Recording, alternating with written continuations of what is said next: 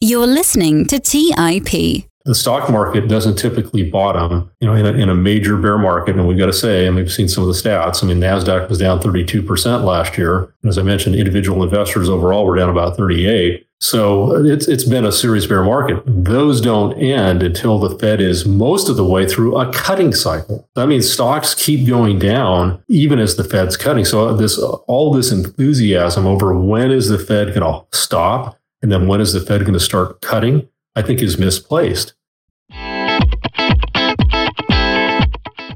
On today's episode, I'm joined by David Hay, who is the Chief Investment Officer at Evergreen Capital. He's also the author of the book Bubble 3.0, History's Biggest Financial Bubble, and writes a weekly Substack called Haymaker that comes out every Monday and Friday that I highly recommend checking out. During this episode, David gives us an update on where we are in Bubble 3.0, why he thinks it hasn't fully popped yet, and there will be likely more pain to come. He also shares how this time could be different in the sense that interest rates could still go up even in a recession due to the tremendous amount of government debt that needs to be newly issued and rolled over, and talks about what impact this could all have on markets. He also discusses why he thinks inflation is going to come back and how to invest in this type of market environment. And I also get his thoughts on some of the sectors that he is particularly bullish on, including oil and gas and uranium. And he shares some specific investments in each of the sectors that he thinks are buys and shares his investment thesis behind why. It's always such a pleasure chatting with David. And for those that missed our first episode, David came on the show a couple months ago and talked all about his book, Bubble 3.0, which I highly recommend checking out and reading if you are interested in this. David actually gave our listeners a discount code, which is MINVEST 33. And so I have that all linked in the show notes if you're interested, along with his Substack. All right, with that all said, I really hope you enjoy today's episode. You're listening to Millennial Investing by the Investors Podcast Network, where your hosts, Robert Leonard and Rebecca Hotsko, interview successful entrepreneurs, business leaders, and investors to help educate and inspire the millennial generation.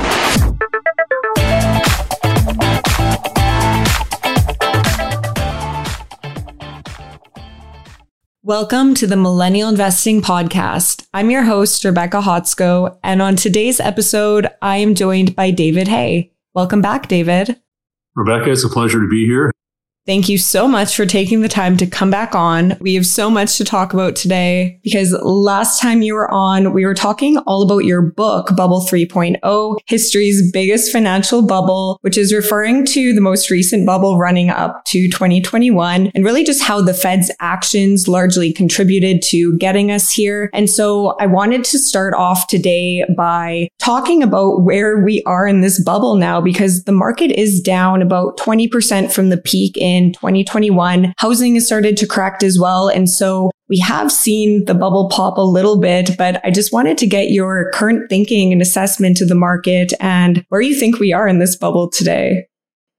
I think it's the short answer is I think we're partway through it. I don't think we're all the way through it. I know a lot of people are hoping for that. And there's a tremendous amount of denial about the severity of both how inflated things got and then also the negative feedback that we're getting. And to that point, one of the more amazing factoids I've seen lately is from JP Morgan that the typical individual investor's account is down 38%, or it was last year, which is obviously just a horrendous year, way worse than the S&P. The S&P was down 18%. Long-term investment grade corporate bonds were down about 20%. So when you put those two together, it was certainly one of the absolute worst performance years for investors, both retail and institutional. So the typical balanced portfolio didn't work. You didn't get that counterbalancing effect from bonds last year. Bonds were a source of risk, not a source of safety. And yet what's amazing is with all that damage that's been inflicted, there just is tremendous complacency, frankly. There's not fear. We're actually seeing inflows into equity funds. We're seeing inflows into Cathie Wood's ARK Innovation Fund, despite the fact that it's down 80% from its peak, or at least it was here very recently. So there just seems to be an awful lot of denial, but certainly no panic, no capitulation. We're not seeing the kinds of things that you would typically see in a nasty bear market. And certainly we're not seeing the things that would indicate that the bear market has run its course. So that's pretty bizarre. I think that is such an interesting point where it's probably the most expected recession ever, yet people aren't, and investors in the market as a whole, they're not acting like a recession is coming. And it seems like the risk isn't fully priced in yet. Would you say that's fair? I do think that's fair. I think that what we saw last year was basically just the increase in interest rates. So we went from 1.5% on the 10-year Treasury note at the beginning of the year to a peak of about 4.3. Now it's come back down to 3.5. That's a pretty big rally, but still a huge increase. One of the biggest increases ever from the low point, or the beginning of the year. Actually, if you go back to the low point, that was the summer of 2020 when the 10-year Treasury, believe it or not, got down to 0.5%. So really the damage that's been done, I think you could argue persuasively that it really was just the rise in interest rates. And now what we're looking at is whether we're going to have an earnings recession coming up, which I happen to believe we will. I think it's going to be a fairly serious one. I actually believe we're going to have an overall recession, but that's a pretty hot topic. And if you look at the stock market's behavior here recently, like this year, you'd say, well, market doesn't seem to be too worried. Now, December was a rough month. So, we're in this very changeable environment. So I think it's hard to say that the market's calling it one way or the other. But what I do think is likely is to have a pretty tough earnings year, which will likely drive stocks down for a second consecutive year, which, as you know, that doesn't happen very often. But I think the set of circumstances that we have right now are pretty extraordinary, including the fact that, as you pointed out, Bubble 3.0 was immense. I think it was the biggest speculative mania in the history of humanity. When you look at so many different aspects of things like cryptos. Now, that was the area that I really went after in my book, particularly Dogecoin, which amazingly still has a $10 billion market cap. It got up to 88 billion, 89 billion, something like that, more than a lot of U.S. blue chips, but it's still 10 billion. And even its founder says it's absolutely worthless. It's a joke. I'm just joking token, but boy, people are still willing to put a big valuation on it. And just on the earnings point, because I have heard that from numerous guests now, and it's crazy to see how the Wall Street estimate is still like 230 for the coming year. And if you, reprice to what it maybe should be, a 20 to 30% correction, it should be around more like 190 to 195 for the year. And so that's still a significant ways down to that point. And then I guess just on the interest rates, because what also seems to be true is that the market isn't expecting the interest rates to stay elevated for the entire year. I think currently it's pricing in interest rates to reach about 5%, maybe 5.25%, but then decrease by 50 basis points in the later half of the year. And so is this the trajectory that you see, or do you have kind of a different expectation? Well, it certainly could turn out that way. That's not unreasonable. You had Jamie Dimon just say the other day he thinks the Fed funds rate could hit 6%. So that's obviously quite a bit above the consensus. But I think it's hard to call it right now because I think it's going to be a function of how the financial markets behave. So if they come under a lot of pressure and the economy still look quite recessionary, I think that there's a pretty good chance that the Fed does peak out at about 5%. If not, if the market continues doing what it's doing now, I think you could see 5.5%, even 6%. I think the Fed, for the first time ever, is, at least since the Greenspan era, Alan Greenspan famously started the whole Fed put thing back in 1987 after that crash. And then that Fed put has been activated many times since. And it's quite clear that Jay Powell wants to try to put the Fed put to death. He wants it gone. And I think that when you have the market frothy again, like it has been here recently, and not just the stock market, by the way, bonds too, where corporate yields have come down and spreads, credit spreads, which measure the difference between what corporate bonds pay and what the government bonds pay, that's been narrowing as well. And so financial conditions have actually eased up quite a bit here recently, which is despite all these Fed increases and the fact that they're also doing QT. We really should talk about that, quantitative tightening, because that's rare. It's only happened one other time. And that was back in 2018. And Jay Powell pretty quickly reversed course and started cutting interest rates in 2019 and stopped QT. But now we've got these monster rate increases, one of the fastest and most significant rate hiking cycles ever. And the Fed is shrinking its balance sheet, which is QT, quantitative tightening, the opposite of quantitative easing. So they're much more militant than they've ever been, at least going back as far as Paul Volcker in the early 1980s. And as long as the market keeps ignoring them, and the market does that repeatedly, Powell will say, we're going to go higher, we're going to stay higher longer, and the market, sells off, and then it comes roaring back. There's just so much hope that the Fed's going to pivot, and I think that's frankly a big mistake. Yeah, and you also talk about something in your newsletter, how you think the market is being very complacent about pricing in the risk of all of the debt that the federal government has to roll over. And so what would be the implications of that?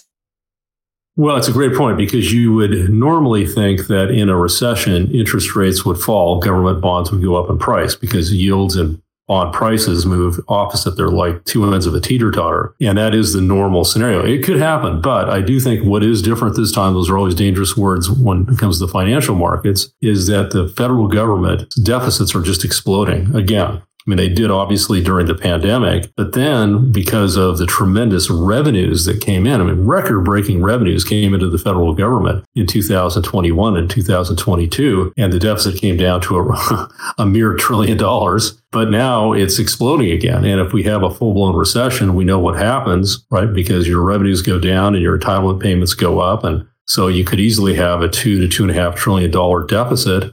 And then you've got the Fed selling basically $1 trillion a year worth of bonds instead of buying $1 trillion. So that's a $2 trillion swing. So you've got the Bank of Japan that's selling treasuries. You got the Bank of China that's selling treasuries. Even the Social Security Trust Fund is being forced to sell treasuries. So you could just have an enormous amount of government debt that needs to be newly issued. As far as the rollover, there's about $9 trillion between this year and next year that needs to be rolled over out of the government's roughly $30 trillion of debt. So there's just a tsunami of debt issuance and debt rollover that needs to happen, which might mean that interest rates actually go up in a recession. And that would be a very, very unusual situation. But it did happen in the UK here recently, last year with their big LDI blow up, which caused the long-term gilt rates, long-term British Treasury rates to go through the roof. Bank of England's been able to get that under control with, by buying longer bonds. And I think ultimately that's what we're going to be looking at with the Fed. I think the Fed's going to be put back in a position where it needs to restart QE, quantitative easing, using its magical money machine. And that's one of the reasons why I think that while inflation is likely to cool near term, it is cooling, and I think it will continue to do so. I think it will reaccelerate even later this year, but especially in 2024. I want to get to your views on inflation in a second, but before that, on the yields, because to your point, if the 10-year yield in fact increases instead of decreases as inflation and GDP growth slows, then the yield curve would turn positive, which typically is a sign that I suppose that it's a positive sign for markets historically, but that would almost be a false positive then in this case. It could be. This is just such a radically different set of circumstances that we've ever seen. So I'm not sure that, kind of some of the old patterns really still apply.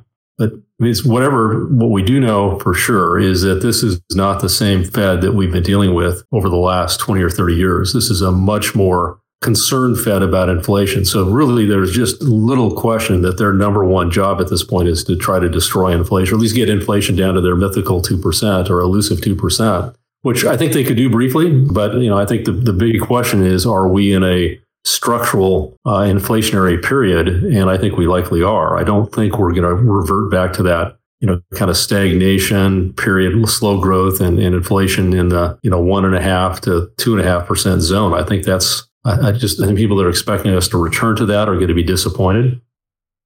So what's driving your thesis on that? I've heard from a few guests similar views, and one was just the deglobalization and such things like that are putting us in this new era where inflation, like you mentioned, just might not go back to those low ranges that have been targeted by central banks. So what's your thesis behind why that could be the case? Well, one of my kind of unique views, and I think that I sort of came up with this term greenflation, and I know you know about that, this idea that our great green energy transition is actually quite inflationary. And we've been seeing a lot of evidence of that, particularly in Europe. Fortunately, Europe's getting warm weather so that their storage levels are staying a lot higher than most people believed. It's really quite fortunate how warm it's been over there. But of course, weather can change on a dime. But I just believe that when you move from these highly dense energy sources, and the most dense, of course, is nuclear. I know we're going to talk about nuclear in a bit, but even coal and natural gas and oil are a lot denser sources of energy, a lot more potent than solar and wind. And of course, they're intermittent, they're unpredictable. It's like 30% of the UK's energy now comes from wind. And when the wind doesn't blow, which has been a downside of this winter for them, they've had a low level of wind. So your 30% of your energy is at risk. And as a result, energy prices over there are just astronomical. So the New York Times ran a piece here recently that 61% of Scottish residents are basically in energy poverty this winter. And that's frankly a problem for all of the UK and much of Europe. And as a result, one of the things that's happening is they're burning a lot of coal, they're burning a lot of wood, and that's obviously not great for the environment. But just this idea that either trying to make this shift, and if you think about EVs, which are obviously a huge part of the great green energy transition, the amount of rare earth minerals that they use and metals and other critical components for electric vehicle manufacturing are in short supply. Lithium is up, 1,000% over the last couple of years. And copper prices are now starting to run, which that's kind of another thing. You'd say, well, in a recession, copper prices should be going down, and they did for a while. But this realization is setting in as to the extreme need for things like copper to build all these EVs. The EVs are way more copper intensive than traditional internal combustion engine vehicles. But that's just one. And there's also the issue of deglobalization, getting back to this theme of why is inflation likely to be more enduringly high than it has been in the past. And the fact that we're bringing supply chains back closer to home, and almost everybody is. I mean, Europe's doing kind of the same thing, and that is inherently inflationary. You've also got the aging of the workforce, so that there's not going to be as many workers relative to the overall population. That tends to drive inflation up. And I think the government situation that we talked about, where the debt levels are just so high that there's really only one way for a country like the United States, which can't default because it issues debt in its own currency, and it is the world's reserve currency still. So the much easier option is to gradually inflate it away and then try to make it look like it's not as high as it really is, which they're working pretty hard at doing these days. A lot of people, I think, would believe that inflation is much higher than the official statistics. And I think that's the way it's likely to be. So we're going to do pretty much what we did after World War II, where inflation, ran quite a bit higher than interest rates. In 1948, I believe it was, inflation was running in the teens and the interest rates were in the 2% range. So that gets your debt to GDP down in a hurry. We've seen some of that here recently in the United States, and I think we're going to see more of it. But if they don't inflate away, then you're probably going to have to look at just massive entitlement cuts, which politically that's almost impossible. So I really do think the ultimate inflationary driver, besides greenflation, is going to be the Fed restarting its magical money machine. Let's take a quick break and hear from today's sponsors.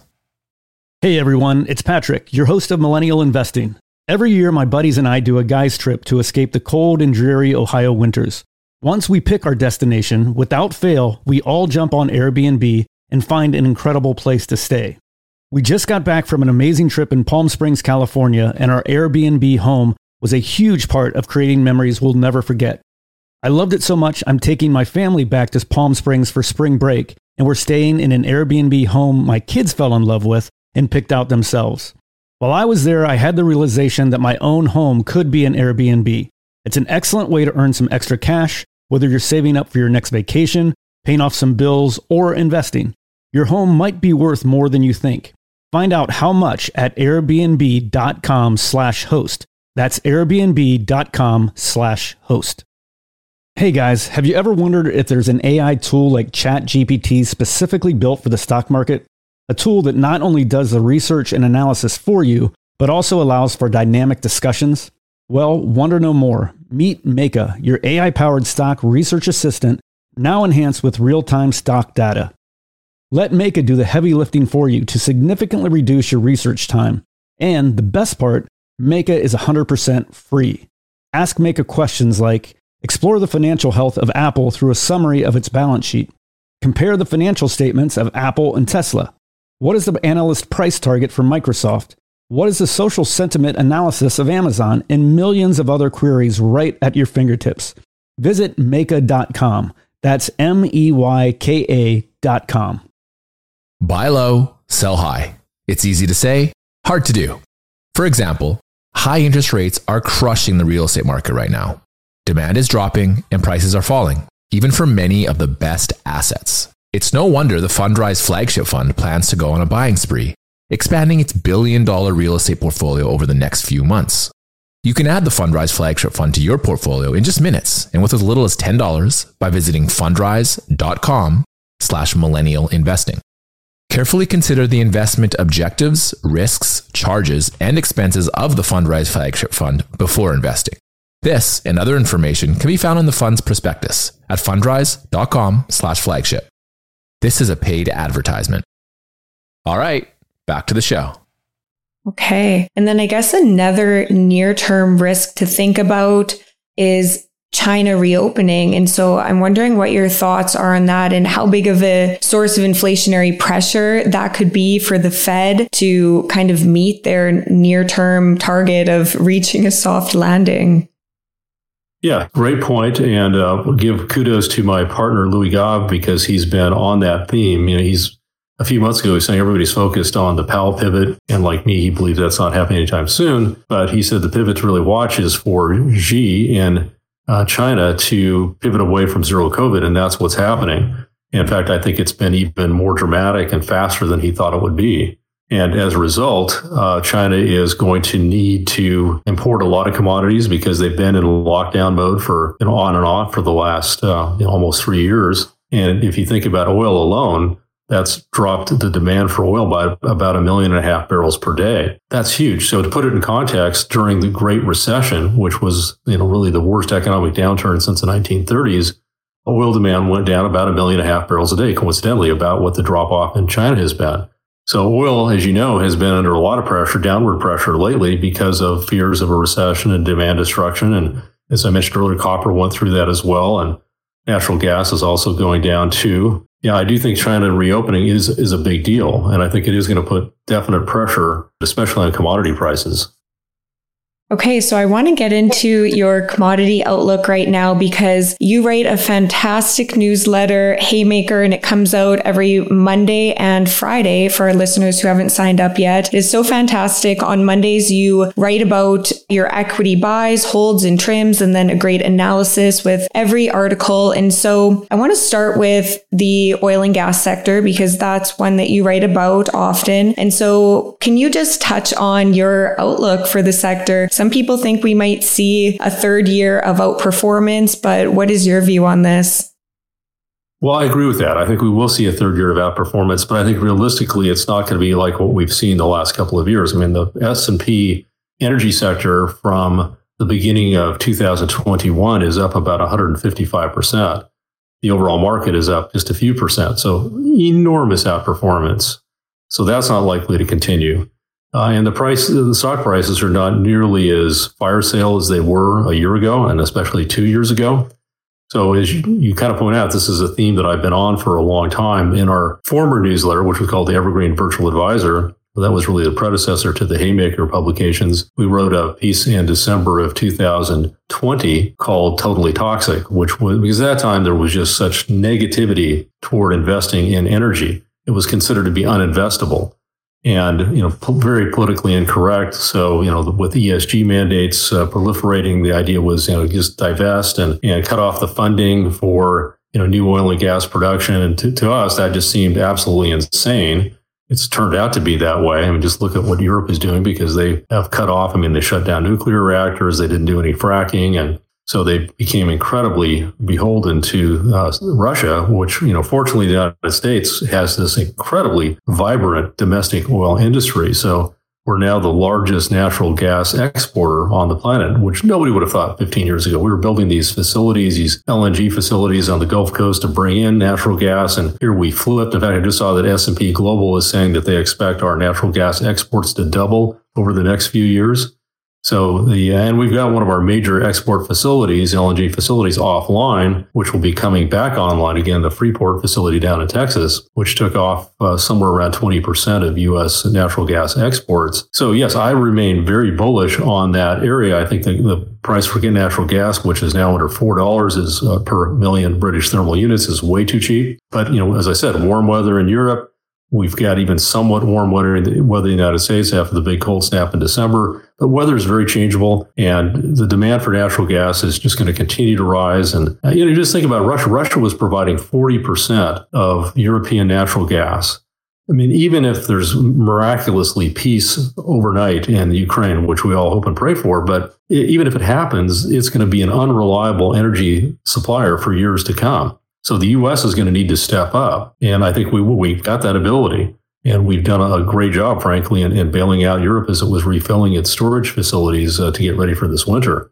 And for oil, I already talked about China, but I do believe that you're going to continue to see fuel switching in Europe. And that's something I think we talked about last time, a pretty unusual development where typically coal is cheaper, natural gas is cheaper than oil. So they burn coal and natural gas versus oil to produce electricity. But the price of coal and natural gas went ballistic. So as a result, U.S. oil at $75 a barrel is an incredible bargain. And so they're actually importing U.S. oil and creating electricity by burning U.S. oil, which is I don't think has ever happened since the 1970s. So it's a brave new world out there.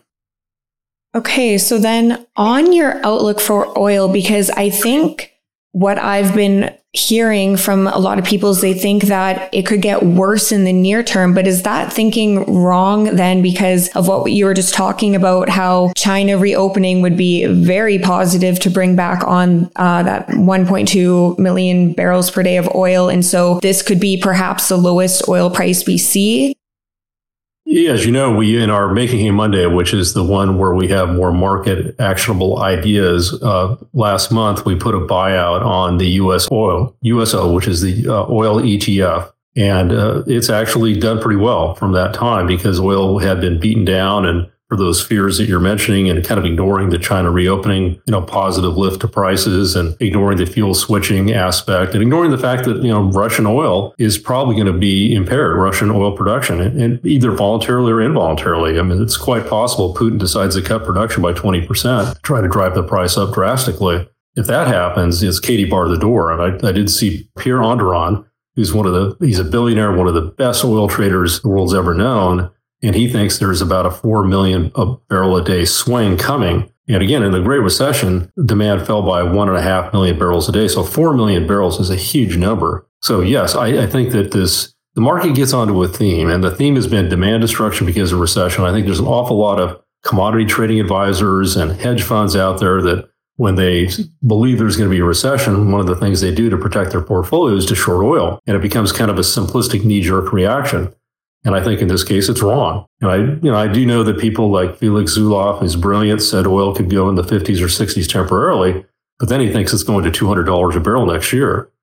Well, so you get a little bit of downside, but a tremendous amount of upside. And I don't think, especially with the Biden administration saying that they're willing to refill the SPR somewhere around $70 a barrel, that will go much below that.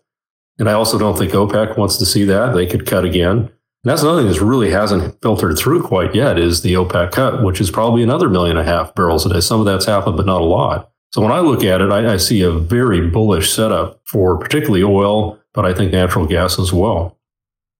And then your other equity buy on that list is Shell. And so can you just give us, I guess, a couple sentences on why you think that is the top performer?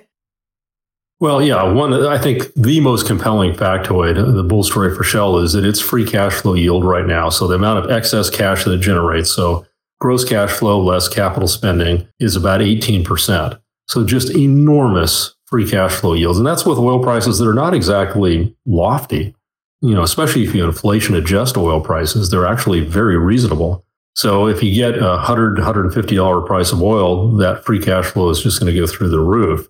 So that's one reason. But the other thing is they have a huge LNG. They are the biggest LNG, liquefied natural gas operator in the world.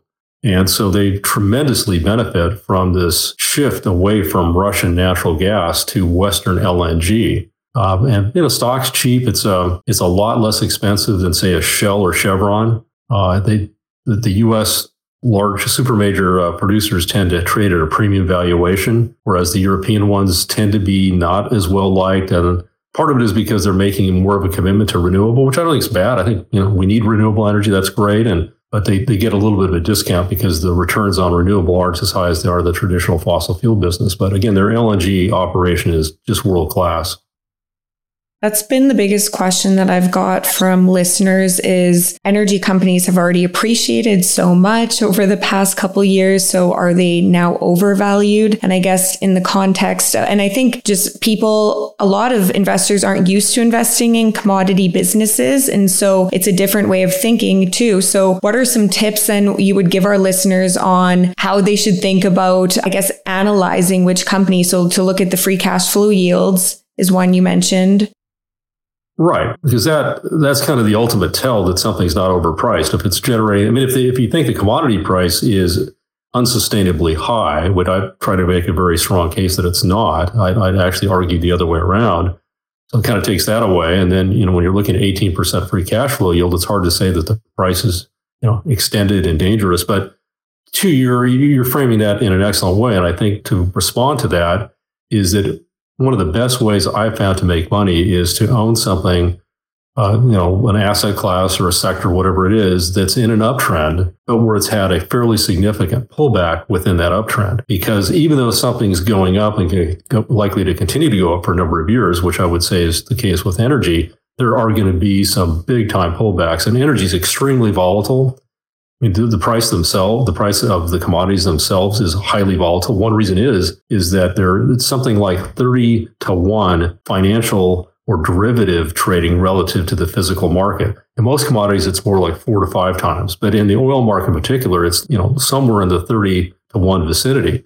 So that you kind of get this tail wagging the dog phenomenon with energy, and particularly oil, that you don't get with other commodities. So that just enhances the volatility. That's one reason people get scared to buy it too, because they typically come in when they're running, right? When they're going up and it's like, oh man, this thing's really working. Or they buy a little bit, it goes up. Oh, I want to own more. And then it gets clobbered and I don't want to touch that again. And so I think you have to be disciplined. And frankly, what we do is when we are fortunate enough to get in early in a move like we have with energy and it has a big run, we trim, we'll take profits. We'll we'll reduce our exposure and wait for that correction to come. And then you feel actually good about it rather than, saying, oh, geez, I blew it. I should have taken profits or gotten out. So if you do kind of disciplined profit taking during these big up moves, then take advantage of the corrections that come along and just look at any chart. And clearly oil's in an uptrend. Clearly the oil sector's in an uptrend. And you just look for those periodic pullbacks to increase your exposure. Or for a lot of people, add exposure. They don't, that's one of the other things is that energy is so underowned, across the board. And a lot of that is due to ESG considerations, though I think that's fading. I think people are realizing we can't run the planet without fossil fuels. And then I guess on the USO stock, so that one is buying, WTI futures. And so what advice would you give listeners on that one? Because there can be some things that happen, whether the futures curve is in contango or backwardation. And so I know you've written about this extensively too. Right. Probably time for Futures 101, because you brought up two terms that most people aren't familiar with. So contango is the normal slope. So this would be kind of, I guess, to use maybe an explanatory analogy, it's kind of like the yield curve. The normal slope of the yield curve is for short-term interest rates to be lower than long-term interest rates. But today, of course, we have an inverted yield curve where short rates are higher than long rates, which is, by the way, a classic recession warning, but we'll put that aside for now. So in the commodity market, when you get that inversion, it's called backwardation. So that's where near-term prices are higher than longer-term prices. And typically, that's what's telling you that a market is acutely undersupplied, that there's really a shortage situation. That's really been the condition of the oil market for most of the last couple of years, is to be in backwardation. That backwardation really eased up here recently, but it's still there. It's just not as dramatic as it was. So that's an important point, because if you buy something like USO, and if the market is in a typical contango, there's a cost that you're incurring. It's kind of an invisible or stealth cost that you're incurring whenever these contracts roll over. In backwardation, it's the opposite. You're actually getting paid. So that's one reason why USO actually returned a lot more last year than oil did, because it was in a very deep backwardation to begin the year, which in that backwardation gradually went away. So that's a positive. It gets a little complicated. I realize a little tricky. That's why I think most people are better off hiring somebody that does this full time as opposed to trying to do it, as a little bit of a dalliance. But it's a very, very important point. And it does make us more comfortable recommending something like a USO because right now it's a kind of maybe a very small carry cost, but small, negligible. Not something that would be a disincentive. And as I mentioned, since we wrote it up last month, it's actually, I think it's up 6 or 7% in a relatively short period of time. And so I guess my question to you is if we see, because forward curves change all the time for natural gas, they've been revised down significantly over the year, actually. And so for oil, if we see that flip, then would that change your thesis on owning this investment, or it wouldn't outdo, I guess, the positive price appreciation? Sure. If oil went back into a severe contango type of structure, that would make this not a very good way to play it. There is another one, USL, which holds longer term contracts that kind of mitigates that. So, and we've had some of our readers respond that that's a better way to play it. I really think it depends on the slope of the curve and also the price. So what we found is that when the oil market gets hit hard, as it has recently, well, until the last few weeks, oil fell from 120 down to 70 at the low, but now it's bouncing back into kind of the 76, 77 range. But generally, when the market's really beaten down, you want to play the spot market because that's the one that recovers the fastest. So you could have, if you had a 20% move in the near-term spot contract, the further out contracts might only move 10. So it's, I think you just have to put it in context. Where are you in the market cycle and what's the slope of the curve? Okay, that makes sense. And I think that's all I want to do on energy. I guess we could touch on your buy for natural gas though quickly, because I know you mentioned one in the Monday article. Right. Coterra is one of the largest independent natural gas producers. And it has just what I was saying earlier. It's been in a very definite uptrend for the last year and a half or so. But it's had a pretty severe correction. It's down about a third from where it traded last summer. And that's because, natural gas prices were $9 per million British thermal units. And I always tell people it's kind of like a gallon of gasoline. It's not really the perfect analogy, but it kind of gives you the rough idea. And now they're 4. So come from 9 to 4, that's a big decline. And obviously, Coterra down 36% hasn't gone down as much as the price of natural gas. I think natural gas is attractive too as a commodity. And I do, in fact, I just bought another futures contract in my personal account today. So I like that. But that market does have more of a contango. So there is a decent cost of rolling over. And then you've got the stock price down on Coterra by a third. It's got a dividend yield. Actually, if it continues to pay the dividend yield it's been paying recently, it'll pay over 10%. But most of that dividend yield is a special bonus dividend. And if the price of natural gas stays depressed, it could well be cut. So I wouldn't rely on that too much by any means. But I do believe that we are into an energy short world. And I think we're going to be in an energy short world for a long time to come. And natural gas has got some significant environmental benefits to it. You're seeing a move towards developing countries importing more natural gas and propane, replacing heating in their homes, which unfortunately a lot of times is almost like just a hut or a hovel, where they have been in the past burning dung or wood or coal. And the World Health Organization says 2 to 3 million people die every year from inhaling polluted air from their own homes. And so there is a big push to shift that to propane or other forms of natural gas. So I just think the U.S. natural gas industry has a huge tailwind for years to come. And I think that's an important point you made at the end, where it's years plural and it's not perhaps this short-term tactical move, because I think often that is what commodity investing was thought of, was a very short-term inflation hedge or a small part of the portfolio. And I think what I've heard, at least from guests that I've spoken to, is that you might have to think of it as a more important part of your portfolio going forward. Yes, I think that's true. And it gets back to what I was saying earlier, that most people are so light on energy. One time energy was 20% of the S&P. It's about 5% right now. It got down to about 2.5% at the low. So it's definitely come up a lot off the bottom, but it's still very modest when you consider how essential it is for human flourishing. Yeah, absolutely. And I also want to chat with you about uranium, because this is a sector you got me very interested in. And I've really enjoyed reading your analysis in your Haymaker articles. And so can you talk to us a little bit about your outlook for the sector and why you're interested in it?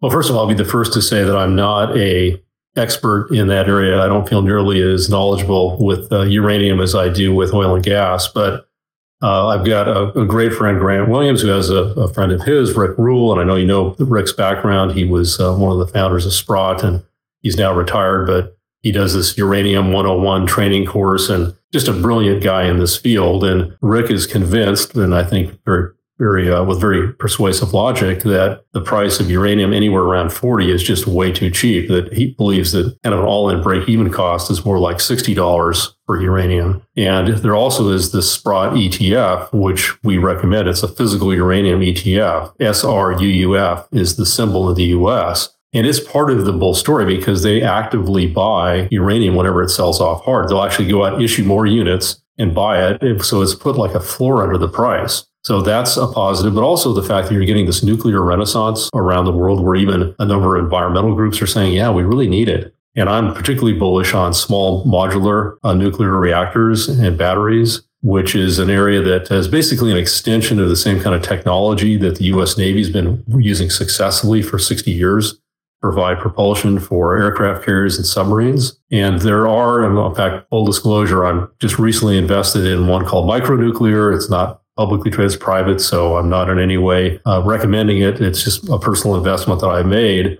But I think they are the closest to first fission. There's a lot of risk. It's not something I would ever recommend in our newsletter, but I think it's going to be a game changer for humanity. But even if they fail, I think there's going to be another company along these lines. Bill Gates has been working on this very hard. There's another company that's pretty far along too, but I don't think anybody is as close as micronuclear, partially because they're all ex-Navy nuke guys. But anyway, that's I just think you've got not enough supply. This is true of so many commodities where the investment in producing new resources has been so starved for so long. And the demand, which in the case of uranium really fell off there for a while after Fukushima, and there was all the decommissioning of nuclear warheads out of the old USSR. And so there was a glut of uranium for years and years and years. It was a terrible place to invest, but all that's reversing and changing. And I think you're going to see demand just greatly outstrip supply over the next 5 years. And that's going to mean one thing for prices, which they're going to go a lot higher. Let's take a quick break and hear from today's sponsors. Hey everyone, it's Patrick, your host of Millennial Investing. Every year, my buddies and I do a guy's trip to escape the cold and dreary Ohio winters. Once we pick our destination, without fail, we all jump on Airbnb and find an incredible place to stay. We just got back from an amazing trip in Palm Springs, California, and our Airbnb home was a huge part of creating memories we'll never forget. I loved it so much, I'm taking my family back to Palm Springs for spring break, and we're staying in an Airbnb home my kids fell in love with and picked out themselves. While I was there, I had the realization that my own home could be an Airbnb. It's an excellent way to earn some extra cash, whether you're saving up for your next vacation, paying off some bills, or investing. Your home might be worth more than you think. Find out how much at airbnb.com/host. That's airbnb.com/host. Buy low, sell high. It's easy to say, hard to do. For example, high interest rates are crushing the real estate market right now.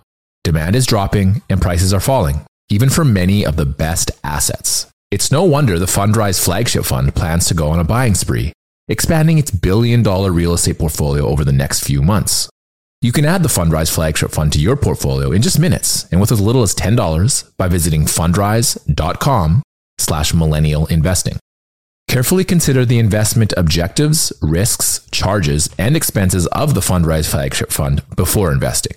This and other information can be found in the fund's prospectus at fundrise.com/flagship. This is a paid advertisement.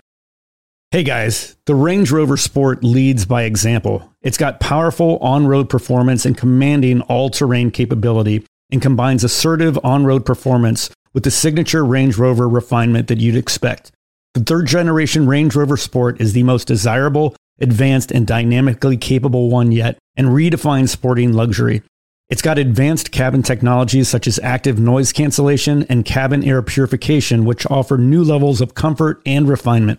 The purposeful cockpit-like driving position sets the tone for a focused interior that promotes exhilarating driver engagement. Award-winning Pivi Pro infotainment is at the heart of the experience and provides intuitive control of the vehicle systems. You can also enjoy a dynamic drive in total comfort with optional 22-way adjustable, heated and ventilated electric memory front seats with massage function.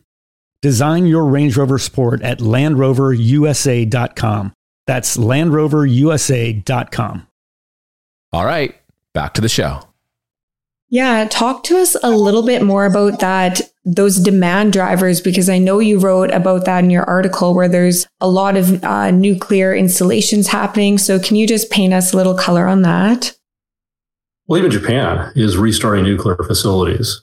Germany was going to shut down all their nukes, and now they're having second thoughts as well. They should. France was talking about shutting down some of their nuclear facilities. They're like 60 to 70% nuclear for their electricity production. There are obviously, with every form of energy, there's some kind of risk, right? There's no risk-free form of energy. People think hydroelectric is, it's like perfect, but not if you're salmon. There's a definite drawback with even hydro. And when it comes to things like wind and solar, and the fact that the solar industry is so heavily reliant on the Chinese have such a stranglehold on so many of the critical components. And all these things have risk, including nuclear power, but there's ways to mitigate the risks. And I think the small modular is critical to that. These huge light water reactor facilities, which are so expensive to build, they're going to happen in other parts of the world. Asia is building a lot of them, and France is probably going to build a few more. But I think in general, that's not the future. I think, particularly in the West, I think the future is with small modular nuclear. So seems to be a growing consensus that nuclear power needs to be part of the solution, and that was not the case 10 years ago. It's been a pretty radical 180 in that regard. So again, I think that's bullish uranium in the long term. Yeah. And I guess just to that last point, this is a very long-term thesis then, because these plants still take a long time to get going. It's not something that could happen in the next year or so, you're thinking? Well, there's more nuclear facilities coming online all the time, particularly in China. So I don't think it's way down the road.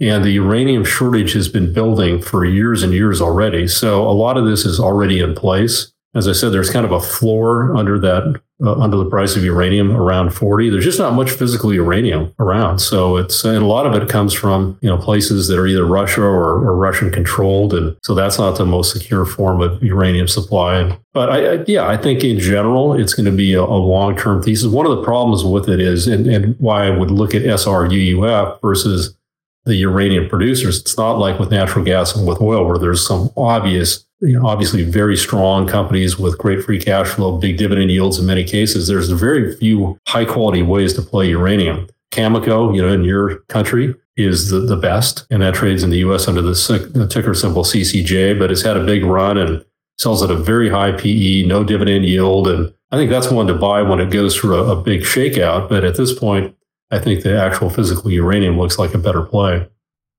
Okay, that's super helpful. And then I guess also I want to get your thoughts on gold, because I know that you recently wrote in one of your articles, you sold out of your 2 equity positions, or you wrote, was it hold or sell on Barrick and Alamos? So what we did with Barrick is it went down after I recommended it. And it was summer, fall, something like that. And so we'd taken a lot of gains this year. So this really, what I try to do in our newsletter is reflect what we're doing for our client portfolios, with real money, try to be consistent. So we basically recommended a tax swap out of Barrick into Alamos AGI.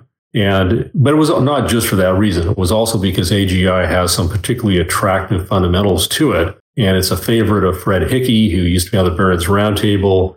Brilliant guy in the gold area. It was his table pounder at the time. Unfortunately, it turned out to be true. It's had a very good performance since we bought it. So we didn't get out. When AGI ran, we just trimmed it back. And it's actually very close to making a multi-year breakout, which is the way we look at things. A multi-year breakout, above it, let's say a 3-year trading range, is a very bullish development. And it's right on the cusp of doing that.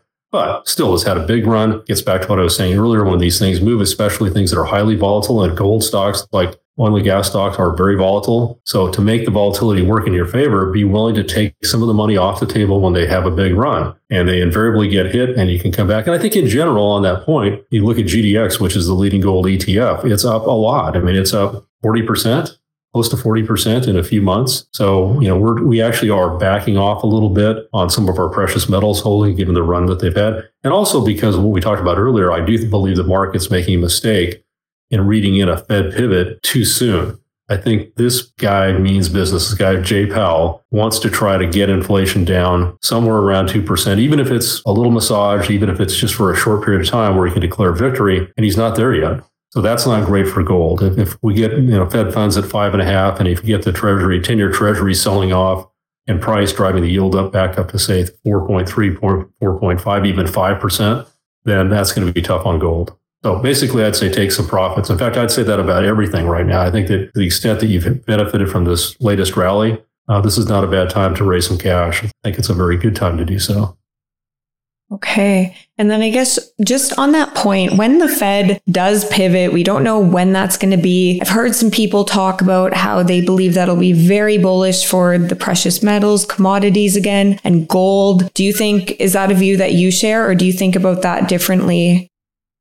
Well, I think certainly if it comes to restarting QE, which I think is going to happen eventually, and it could even be later this year. I wouldn't think the first half. I think it'd be toward the end of the year, but that would be very bullish for precious metals, for all hard assets, and probably even for Bitcoin, which certainly could use the help. But I don't see that. I think it's going to get worse before it gets better. I think it's going to be more Fed tightening before we get in. As you know, that one of the challenges with that as a bull thesis, particularly for the overall equity market, is that the stock market doesn't typically bottom, in a major bear market. And we've got to say, and we've seen some of the stats. I mean, NASDAQ was down 32% last year. As I mentioned, individual investors overall were down about 38%. So it's been a serious bear market. Those don't end until the Fed is most of the way through a cutting cycle. That means stocks keep going down even as the Fed's cutting. So all this enthusiasm over when is the Fed going to stop and then when is the Fed going to start cutting, I think is misplaced.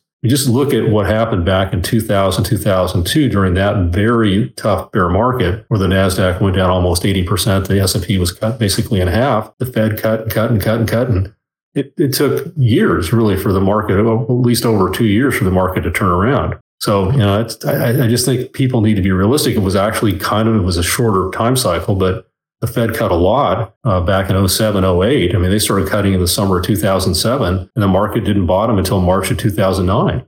So be realistic in these Fed expectations. That is such a good point. And I also read that typically the stock market historically doesn't bottom until the yield curve is back into positive territory around 140 basis points. And so we're still around negative 60. And that's why I kind of wanted to ask you about the long-term treasuries, because like you mentioned before, if long-term treasuries increase and so we get back into positive territory, that doesn't mean that the doom and gloom is all over, perhaps. Correct. No, that's why I just think that there's not really a full appreciation of history going on right now. I think it's just way too simplistic. Mm-hmm. So I agree with what you said. And I do think there could be another fairly powerful up-leg to yields. I wouldn't be surprised if we do go from 3.5 to 4.5 in relatively short order, and the market's not prepared for that. So then on one hand, we were talking about commodities, how you think that prices are still going to be strong and you're quite bullish on prices and these investments going forward. But then you're also talking about being a bit more defensive right now. So what is your game plan for this year then? Would you kind of suggest to wait things out for a bit or just not try and market time at all? Well, to me, market timing is I'm in or I'm out. It's a binary kind of thing, which I don't think makes any sense. We don't do that. But I think there are, within a largely invested portfolio approach, which is what we follow, you can still make some pretty big adjustments. And I mean, for example, at the end of last year in December, we stepped in and bought a number of stocks that had been hammered because of tax loss selling. That's one of the kind of gifts out there that seems to happen every year. Go in and buy the names that are really crushed. I mean, you obviously want to have a good fundamental story to them as well. And that's worked out really well so far. But I mean, today, right before I got on this podcast with you, we have our research meeting. We were identifying a number of stocks that we're actually going to either take profits on or get out of completely, mostly taking profits. So I think that's what you want to be doing here is raising cash. It's been a great run. Obviously December was rough, but if you look from the low around mid-October, I think it was October 13th when the S&P bottomed out, it's been a really nice run. It's been a really good run for corporate bonds. As you know, we don't just recommend equities. We also have, it's an income portfolio, meaning that it's not just bonds. It's also things like the pipelines that have, in many cases, better yields than bonds, 8-9% type of yields. So we've moved a number of our bond holdings to holds, saying don't buy them at this price because they've actually appreciated in some cases as much as the S&P has. So I think at this very specific point in time, it makes sense to be getting defensive again. And again, I'm not saying get out, but reduce exposure, get some cash on the sidelines. You can get 4% plus on very short-term treasury bonds, which are a great parking place. Certainly don't leave it in a sweep account at your broker where they pay you virtually nothing. So there are money market accounts out there that do have yields of 4% or more. But you got to be choosy about your money funds. And I guess the last thing I'll ask you is what will change your views then and get you into an offensive mode for this year? Good point. I think it would be a major decline in the market, even if the Fed is still tightening. And I guess the thing about bear market rallies is they can be very rewarding. They come out of the blue. They can be 20% almost overnight. So that's great. Take advantage of those. But when they happen, I think you also have to do the opposite, which is sell into them. Again, not completely, but reducing exposure when you get these powerful bear market rallies. So I do think that if we have people wake up and say, gee, we're probably going to have a recession and earnings are going to get hit, and the Fed is not doing what they typically do. Usually when things are looking as alarming as they are right now, the Fed is at least on hold, not continuing to raise. You mentioned housing. Housing is unquestionably in a bear market. One of my biggest fears, as I think is this is a global phenomenon. We had a global housing bubble that was greater than it was in 2007. So these prices in places like your home country, Canada, got way above where they were in 2007. And they're now coming down. And it's not just Canada. It's also a lot of Northern Europe. It's New Zealand. It's Australia. So just think about the mayhem that caused 15 years ago when that first bubble in housing popped. So this idea that we're going to have some kind of immaculate correction in the housing markets when the prices got as absolutely insanely over prices they did, I think is, again, kind of a triumph of hope over experience. So a lot of reasons why I think this is not the end of the bear market, that we've got another down leg. So raising cash after this nice move that we've had, I think you can't really go wrong, because if you're going to maintain exposure, and let's say you've raised 10% cash, so now you've got even more buying power than you had before, assuming you weren't fully invested, the market keeps going up, you're going to be happy. But if the market gets hit, instead of going to the fetal position, you can actually go on offense and buy it at deeply discounted prices, and that's how you really make money in the long run. I full-heartedly agree. Thank you so much, David. I think that was a perfect way to end the episode. But before I let you go, where can the listeners go to learn more about you and read all of the work that you do? Well, one thing I want to highlight is that it's free. So it's kind of hard to say that we're overcharging at that price. And you just go to Substack, and we're the only haymaker on Substack. So once you get to Substack, it's pretty easy to find us. And again, we do a Monday, market actionable piece. And then on Fridays, it's the haymaker, which tends to be a little bit more macro, kind of big picture stuff, a little bit more philosophical. And in fact, we've got one running this week on AI, artificial intelligence, that I didn't write. It's written by one of my colleagues, and I think it's really good. And so, that's a good way to follow us. And you can order our book coming up here on Book Baby pretty soon. It's not up there quite yet, but the audiobook is available. We're giving all your listeners a 33% discount. That's at Awesound, AWESOND.com. And so you put in Rebecca 33 and they get the discount on the audiobook. Awesome. Right now I have the audio, but I would love a hard copy as well. It was such an incredible book. I highly recommend it for all the listeners. And so I want to thank you again so much for coming on today, David. Well, thank you, Rebecca. And we will get you a hard copy for sure. All right. I hope you enjoyed today's episode. Make sure to follow the show on your favorite podcast app so that you never miss a new episode. And if you've been enjoying the podcast, I would really appreciate it if you left a rating or review. This really helps support us and is the best way to help new people discover the show. And if you haven't already, make sure to sign up for our free newsletter, We Study Markets, which goes out daily and will help you understand what's going on in the markets in just a few minutes. So with that all said, I will see you again next time. Thank you for listening to TIP. Make sure to subscribe to We Study Billionaires by the Investors Podcast Network. Every Wednesday, we teach you about Bitcoin, and every Saturday, we study billionaires and the financial markets. To access our show notes, transcripts, or courses, go to theinvestorspodcast.com. This show is for entertainment purposes only. Before making any decision, consult a professional. This show is copyrighted by the Investors Podcast Network. Written permission must be granted before syndication or rebroadcasting.